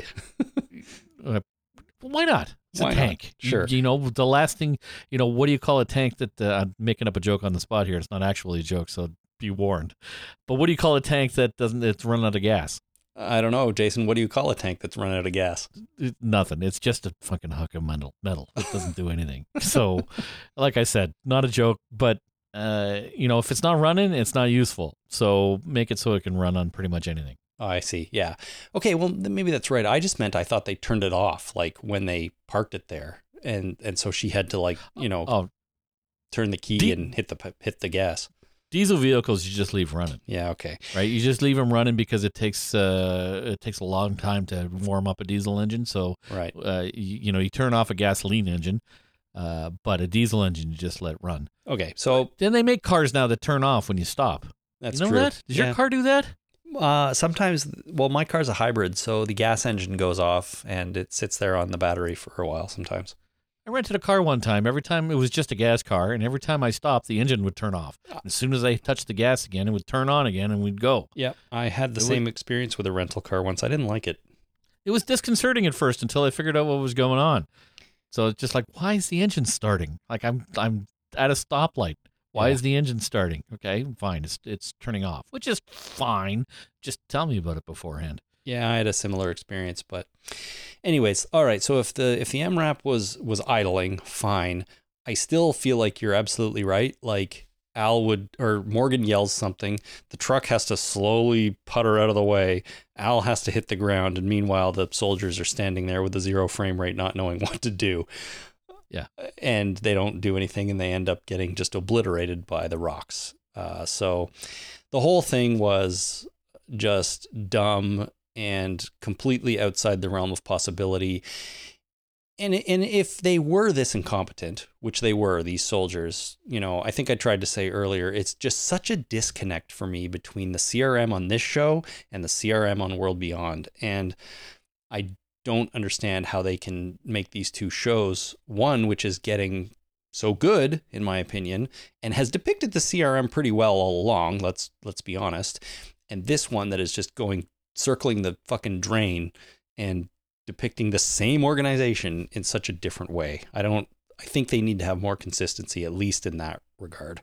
Yeah, these are lowly soldiers. I mean, sure, they're pilots and everything, but I think of them as stormtroopers from Star Wars, right? They're pretty dumb in general, and not even the smart ones like they put on the speeder bikes on Endor, or the forest moon of Endor. I don't know if that's the name of the planet, the moon, or whether it's a moon around a planet named Endor. Anyway, on the forest moon of Endor, whatever it is, they have those the speeder bike pilots. Those guys seem pretty smart, right? Biker scouts, yes. Biker scouts, whatever. But if you need to staff a Death Star and you need like 3.4 million stormtroopers in order to staff that thing, you're pretty much scraping the bottom of the barrel. It's just, you show up for an interview and it's like, this is what you're going to do when you're hired. Instead of going through an actual interview process, it's like, you come in for an interview and they fit you for a goddamn outfit. I know they're all clones. I get it. I understand. But those stormtroopers are pretty goddamn dumb. Yes. Right? They walk through a door, they whack their heads. You know that. Yes. Right? So that's what I'm thinking that these CRM soldiers are. They're just the lowly. They don't even ever show their faces. They don't even really talk. All they can do is count, really slowly and inconsistently. But Morgan does the same thing. We'll get to that. I think of them as the dumbest friggin' stormtroopers ever. They can't hit shit. They don't know what to do. They don't have any kind of leadership whatsoever. They're not even like TIE fighter pilots. Like at least a TIE fighter pilot has some kind of intelligence, I would assume. Well, I take your point, but I think what I'm trying to say is I wish it wasn't like that. Why do they have to be so dumb? Why do they have to be so incompetent? It's so our heroes can go through this other dumb storyline that makes no sense. I asked myself that same question about most of the people I meet every day. Why do they have to be so dumb? All right. So you're saying it's realistic. I don't encounter this kind of idiocy, but how long does it take to pay for a coffee at Tim Hortons? Like, it's just like, why are you describing, like, I'm getting my coffee tonight, there's somebody in front of me that is holding out a used cup in order to explain something to the person that is supposed to be delivering their order that they've already ordered. What? Why are you having a conversation? What can this conversation possibly be about? I'm sure to them it was important. Yeah, it is fine. I mean, sure, it lasted 30 seconds, and that's 30 seconds I'll never get back. But, why do people have to be so dumb? I assume that they were complete idiots and they were describing, I want the coffee in this container and not that regular container that you do. And that they have to explain this every time they get to the goddamn window. It's just, live with it. It's a multinational corporation that has standards and practices that you're delaying me by 30 seconds and I don't appreciate it. Dumbass. Yeah. Well, okay. Maybe they had good intentions, but we'll never know. Let's rewind a little bit in this episode to the scene you're talking about. And this is where Morgan and Grace are captured off screen somehow and put at gunpoint on the ground, right? Uh-huh. So they escape from that. Yeah, so they're on the ground at gunpoint. Al's on the radio with these soldiers, and the soldiers are trying to use them to convince Al to give up the information about Isabel, the location, stuff like that. And we don't see how Grace and Morgan got captured, which is a shame because I feel like that would have been a more exciting scene. But maybe the writers didn't feel they could show us because these two soldiers are so useless. Otherwise, there'd be no plausible explanation for them actually capturing these two. But that's just me. Yep. Anyways, they're down on the ground. They have them at gunpoint, and the soldier starts shooting around Morgan's head instead of through it. Mm-hmm. Yeah, that's weird. Well, he's making a point, right? And if you're going to make a point, you make it with bullets. Right. If you want to convince somebody that you're serious, you shoot near them. That's what you do, right? That's what Dharma, what's her name, did in the last episode where she was on the horseback. No, it was damn it. They were on horses, the dark horse folks. Yeah. She was shooting at their feet to try and get their attention. Right. So that's what you do is when you want to get somebody's attention, you shoot near them because that's the safest and best way to make a point. You're talking about Sherry. Right? Sherry, thank you. Okay, fine. So they're trying to make a point. But I also thought to myself, we've been told that this reclamation team's entire purpose out here is to find Isabel, basically, but also kind of eliminate all these people as if they, never existed to help keep the CRM secret. So why not just kill Morgan and Grace? I'm not saying I wanted to see them die in this scene, but it seems like the CRM soldiers' mandate would have been to kill these two and move on and continue searching for Al and trying to find her, but they don't. They try to use them to extract the information, which I guess is lucky for Morgan. It doesn't work because then he manages to disarm one of them from his back on the ground. I think he kicked him in the crotch, which is great. Well, the guy. Okay, there's so much wrong with this, so much. So the soldier that's pointed his weapon at Morgan, in order to execute him, he says, "I'm going to shoot the male," or whatever it was. He turns off his safety, and then not only is he pointing the weapon at Morgan, but he moves closer to Morgan because that's what you do. And when you have somebody on the ground, you move to within a couple inches of his chest. And we've talked about what you do when you have a firearm. It's a ranged weapon. Right? You don't get close enough where your weapon is grabbable. Yeah, maintain range. Okay, so that's the second part, is that he got within grabbable range of Morgan. He has been for a whole time. And then Morgan struggles with this guy. So not only does he struggle with this guy, but the guy has the weapon strapped to his body. So does the other person. I think it might have been a woman, but I'm not sure. They never raised their they were wearing stormtrooper outfits, not even the regular masks, but other different masks with gas masks on them. They were really well equipped for this post-nuclear wasteland. But so Morgan is able to struggle with this guy. Not only is he able to struggle with this guy, but Grace is able to kick him to assist Morgan in struggling with this guy. Morgan grabs the weapon and raises it to the other soldier. The other soldier, who is providing cover for this whole situation, is unable to get a shot off in the 15 seconds it took Morgan to have this struggle in order to and to disarm him and to be able to point a weapon at her. Mm-hmm. It boggles my mind. It boggles the mind. I mean, the second soldier should have been farther away. You know, if one of them is right up close with the two of them on the ground, you know, that's fine. The other one can stay farther away as kind of like backup cover almost, right? But no, they're both right on top of them. And no, none of this makes any sense. It is absolutely ridiculous and implausible. And then, speaking of why not just kill people, Morgan picks up this gun and he doesn't kill the soldiers. Why doesn't he just shoot them and kill them and get them off their back? Instead, they go and do this whole stupid ass cannon plan just so we can have a scene of human bodies exploding into mush. Instead, Morgan has a high-powered military rifle and two people to kill, one of whom is kneeling on the ground with his hand up going, no, don't, you know? Yeah. And then he counts to 3. And I have a 5-year-old. I've counted to 3 many times. It's going to be 1, 2.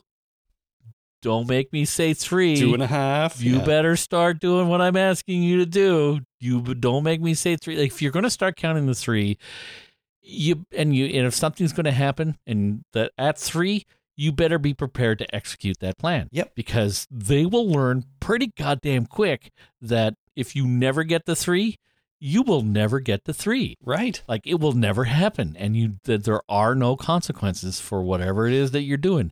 So Morgan is like, 1, 2, better do what I'm asking you to do. It's like, oh my God. I know. Just pull the trigger. I mean, pull the trigger. Everybody should have pulled the trigger like many times in this scene. The whole thing is they're trying to get away from these soldiers. And he has an easy opportunity to solve that problem right then and there. And he doesn't do it. And it's all for stupid story intrusion or whatever, you know, like we need to get to this other scene, which we think is cool. So we need to get there. And then to top this whole thing off, right, Grace is able to run over to the truck, get in it, and then drive it straight at them, struggling on the ground what's her plan? She's just going to run over Morgan and this guy? Like, they just roll out of the way at the last second. Yeah, because starting the truck and it's a fucking train. It does not run like 0 to 60, like you said. It does not go from 0 to 60 in 3 seconds. No. Like, this thing is just like, having a big truck, like a transport truck that starts driving. Yeah. It takes a while. Like, there's 4 gear changes before it gets up to speed to get through the goddamn intersection. Like, it's going to take a while. But even if it did have amazing acceleration, like, what's she doing? She's going to run over her friend who's right there. And it actually is very close the way it's shown in the episode, right? Like, if it was the 2 CRM soldiers standing there and she's going to run them over, fine. That's a gain. That's what they're trying to do. They're trying to eliminate them.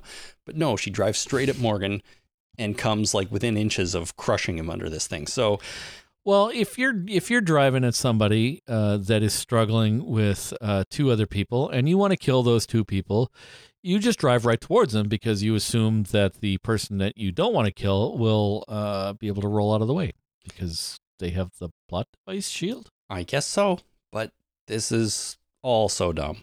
And this whole scene was so deeply rooted in the realm of ridiculous that it's hard to crawl out of. It made me so angry that this one scene made me dislike a whole other show.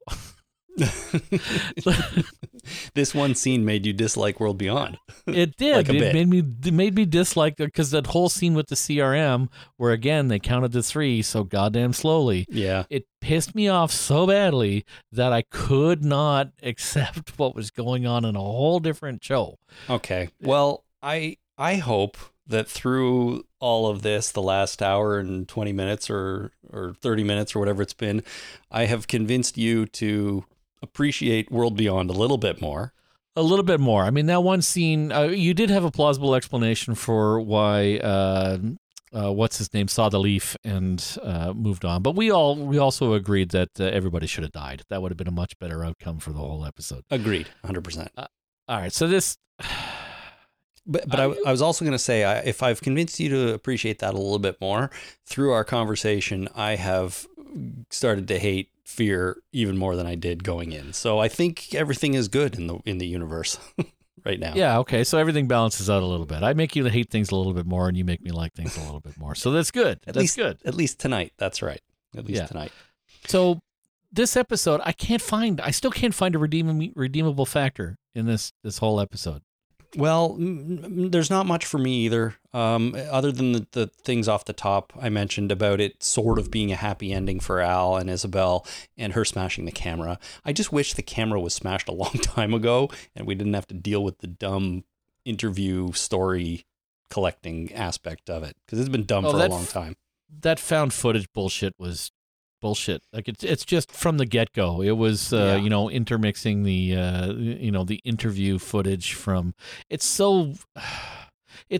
why I hate reality television. Because not only are you subjected to whatever friggin' crazy ass shit that these people are being put through, but they have this confession cam thing where you have to sit in front of the camera and explain what you did, but in the present tense, so that they can interleave your confession or whatever you're talking about in with the actual action that's going on. Right.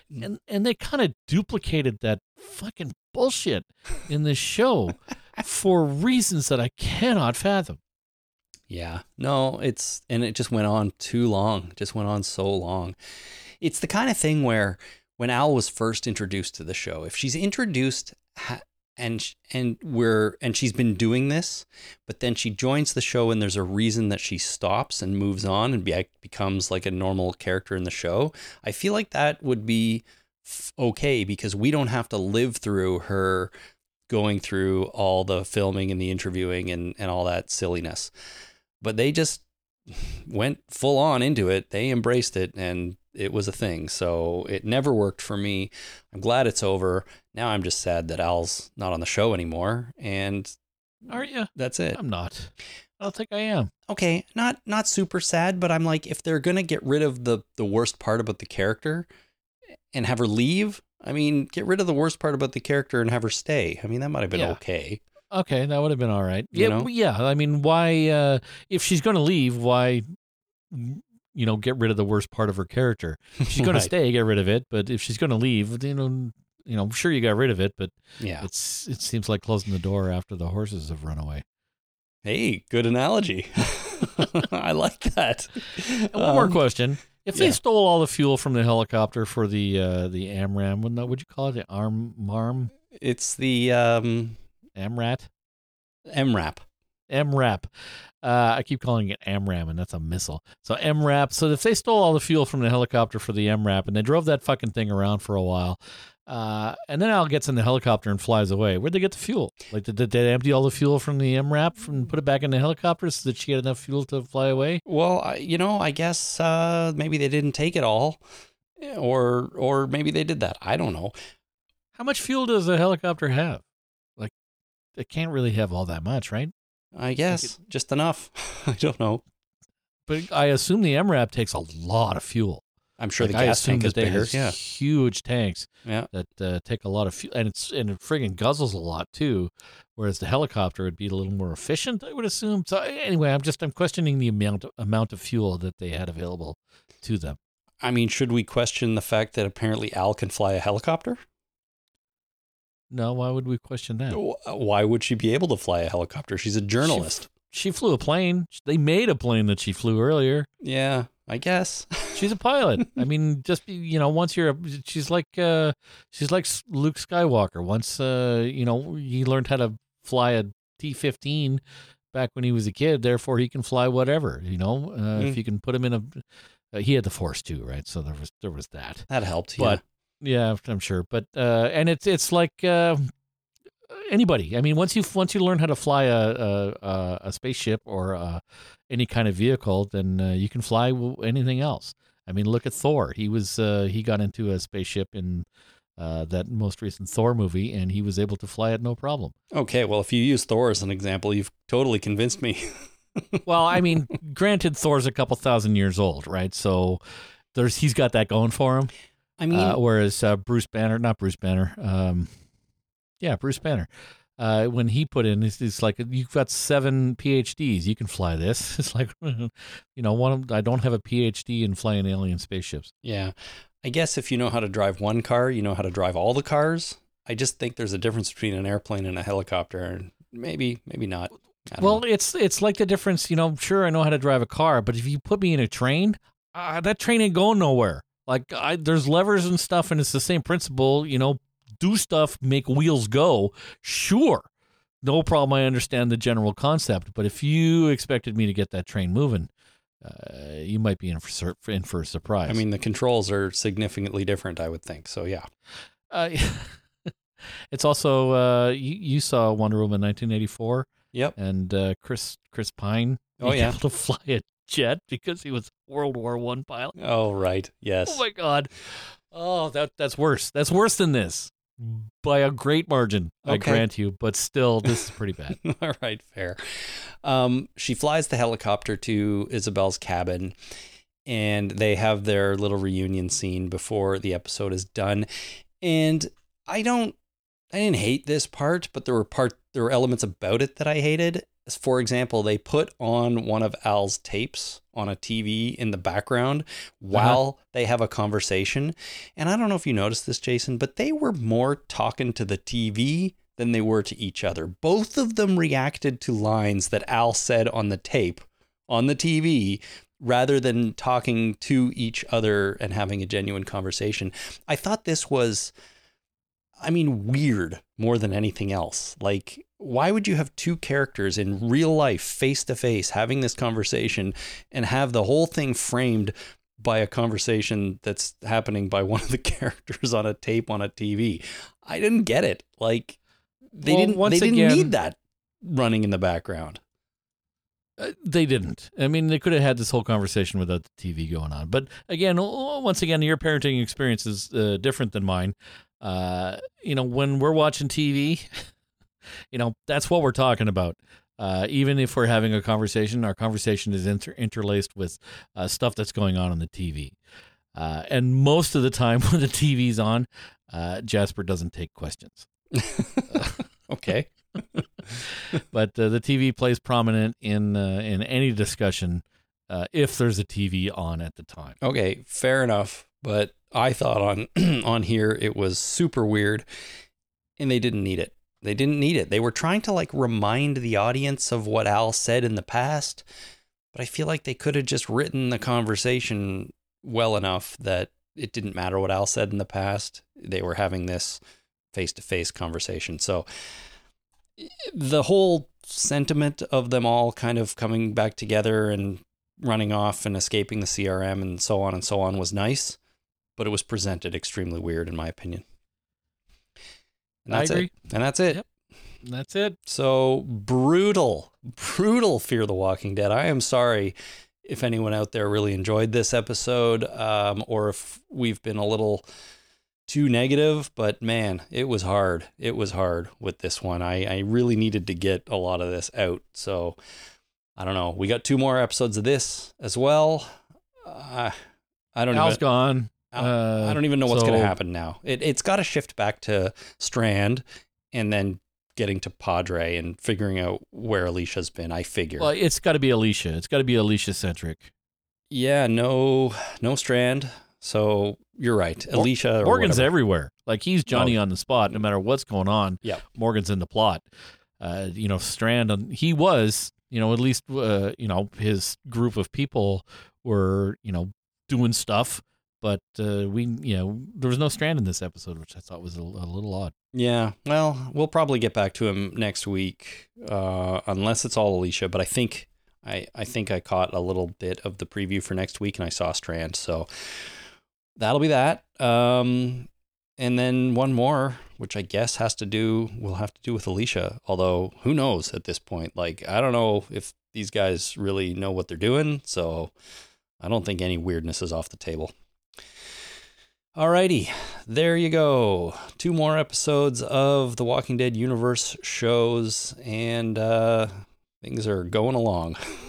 They sure are. They sure are.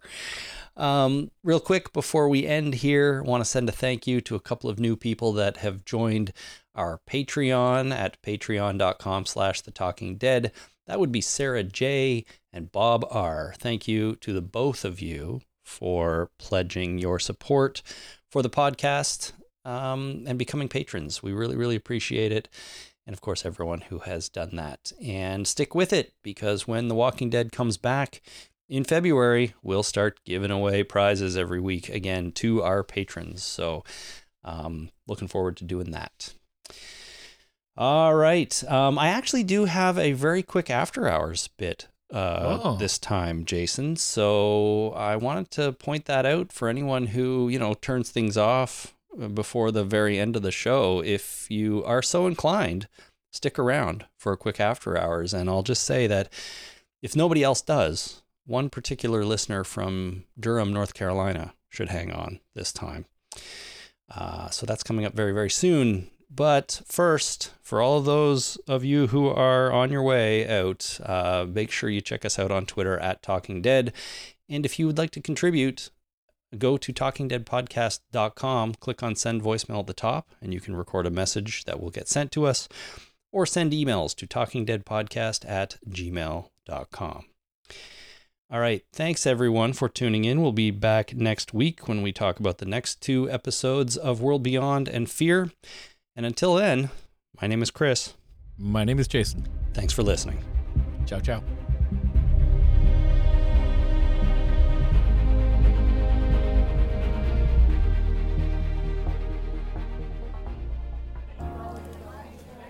Ah, hello. I'm sorry I didn't see you there. Please, come in. Chris and Jason have just popped off to change into something a little more comfortable. You know what those boys are like. Please, sit down, help yourself to a drink, and welcome to the Talking Dead After Hours. All right. Welcome to the Talking Dead After Hours, everybody. This is the segment of the show which we occasionally do where we just maybe talk about something unrelated or a little different or something that doesn't really make it into the main part of the podcast, but we want to just drop it in here. And I wanted to do a brief one today because last week or the week before or whenever it was, I mentioned that listener Tiffany in Durham, North Carolina has been listening through a lot of our back catalog and watching the old episodes and getting all caught up, which she has now done. She is all caught up to Walking Dead Prime and will be hopefully going with us on the current episodes when they come back in February. But I think what she's doing now is going back and watching all of our non-episode podcasts. So all the off-season stuff and all the stuff we did before The Walking Dead even premiered, that first year of podcasting and stuff like that. God. So I know, eh? So she just sent an email this week with just a few notes about things that she heard in the first, 19 or 20 episodes we ever did. And I just wanted to read out a few of them here because one of the things that, after this long, even though I was here for all the podcasts, there's a lot that's happened that I've forgotten about or haven't thought about in a very, very long time. Yep. And it struck me that having her do this is a really fun way to just kind of be reminded of some of the stuff that's gone on here, right? Okay, cool. And so I just thought I'd go through a few here, and I hope, Tiffany, you keep doing this for a while, and by all means send your one sentence thoughts on a podcast episode we did. So for example, podcast number 3, she writes, "Is this friend of the show, Dave?" And I'm like, well, it must be because, I guess Dave was on podcast number 3. I don't know. He was on a bunch of them. Yeah, he was early on. He was definitely on. And we'll have him on again. But yeah, it's friend of the show, Dave. I don't know any other Dave. Do you know a Dave? I don't know any other Dave, especially a Dave that would be on the podcast. I don't think we've ever had another Dave on the podcast. No. So definitely friend of the show, Dave. That is indeed him. If you want to hear his likely first appearance, podcast number 3. Cool. Good times. Podcast number 4, she writes, Sean Bean is one of your short list to play Rick Grimes. Holy crap on a stick. This was before Game of Thrones. This is freaking fun. So Sean Bean, really? Sean Bean. Remember, we were sort of fantasy casting the show before anybody had been cast. Yep. And I guess Sean Bean came up for Rick Grimes. Sean Bean. I could do that. You know, he would have died in the first season, but whatever. I agree. He would have died too soon, but I could still see him playing Rick Grimes in a way. Even though, you know, Andy Lincoln is burned into my mind as Rick Grimes, I can see it. He could have done Shane. That would have worked out. There you go. Not a terrible idea there. Podcast number 9. Jason, my best friend. One must crack the spine on books to claim it as your own and let the book know you two are one now. Does that mean that I don't do that or I do that? I don't know, but this is what I like about it. It's you must have made some kind of comment about not maybe cracking the spine on books or being very careful not to do that because you don't like to do it, but that's her take on it. It's somebody else's book. If I'm reading somebody else's book, I will not crack the spine because I don't want to do that because it's not mine. Because I agree with the claiming of things. I'm not sure what I had said, but how I feel right now is that if it's my book, I'm absolutely cracking the spine. And I did that when I read a lot of novels when I was younger. I'd just twist the living shit out of that thing. The cover would end up coming off. It was a disaster by the time I was done with it. But if it was somebody else's book, I was very careful with it. Okay, those are good rules, I would say. Yeah, I don't know what I said or if I contradicted that in that particular episode, but again, you know, I usually say consistency is a refuge of the weak-minded. How I feel right now is that if it was my book, I would absolutely crack that spine. Well, there you go. Podcast number 10, Jason again. The first use of What's His Eyebrows on the podcast. She says, like Scott in Alabama, I also use this in conversation now. Yeah, I'm going to try and... well, this is great. This is great news. I want this to be worked into the general lexicon of English.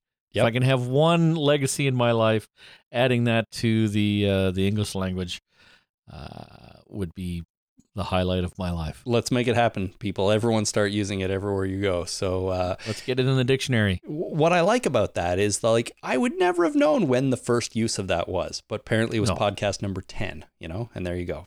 That's cool. Podcast number 13. Y'all predict that both his parents are killed off and Carl continues on with a new group in 10 years. You meant to say Judith. which is true. I mean, if we predicted that both are killed off and Carl continues with a new group in 10 years, I mean, look at what's happened, you know? It's just Judith instead of Carl. I guess so. Amazing. And then podcast number 19, You Met Your Sister podcast. And this one I did cheat and I went and looked up what happened in episode 19 of our show.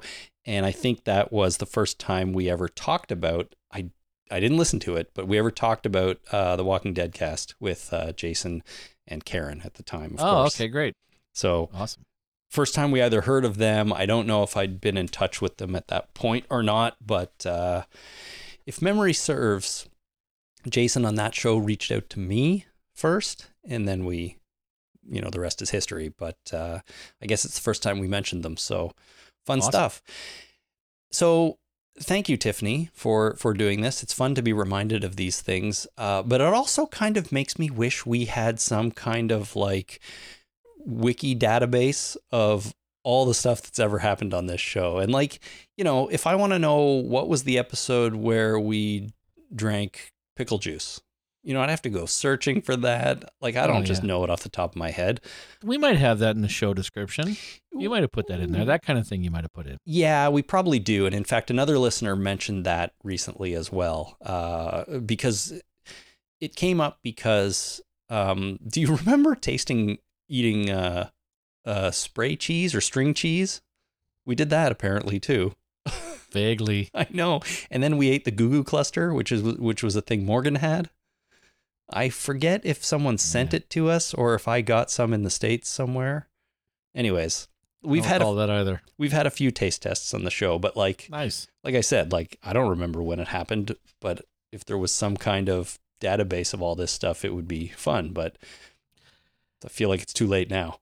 Well, it's not, because, with the advancements we've been making in AI lately. I mean, having an AI go through and catalog stuff like that is, what they're for. For now, until they have their uprising and kill us all, Right. This is what they can do for us, is they can help us with correlating data and putting together data from sources that aren't easily, sourced. Well, there you go. Yeah, we just need to buy an AI. What do you do with AIs? Do you rent an AI? You rent an AI for a little while. You borrow it because they're too smart to buy. Why would you buy an AI? You just rent one. I mean, yeah, you don't need it for good. You just want to rent it. Seems silly to buy it. Yeah, we'd listen to all the episodes all at the same time, so that it could do the whole thing in a couple of hours, probably. Good. Okay, well, that's a great idea. Or we could just have Tiffany sending these notes in, and it would be almost be just as good. Yeah, a natural intelligence instead of an artificial intelligence. Okay. The correlation for us. There's a YouTube video out there where they play all the Simpsons episodes at the same time. That's a lot. It is a lot. It's like little tiny, thumbnails, but they're playing like the entire episode from all the episodes at the time of whatever that was. But it was really interesting to watch the first 10 minutes because you see where all the different intros fit in. Mm-hmm. It was kind of neat, and the audio was also there. Ooh, that would be overwhelming, I would think. It was a little overwhelming, but that's how an AI would watch information. It doesn't need to do it linearly like us morons. Yeah. It would do things all at once, because why not? Interesting. All right. Well, I might go check that out. Anyways, thanks, Tiffany, for sending this in. It's fun. Continue doing it if you want, but I totally understand if you don't. But also, I'm just glad you're enjoying the old episodes. So, yeah, good times. Awesome. All right. That's it. See you next time, everyone.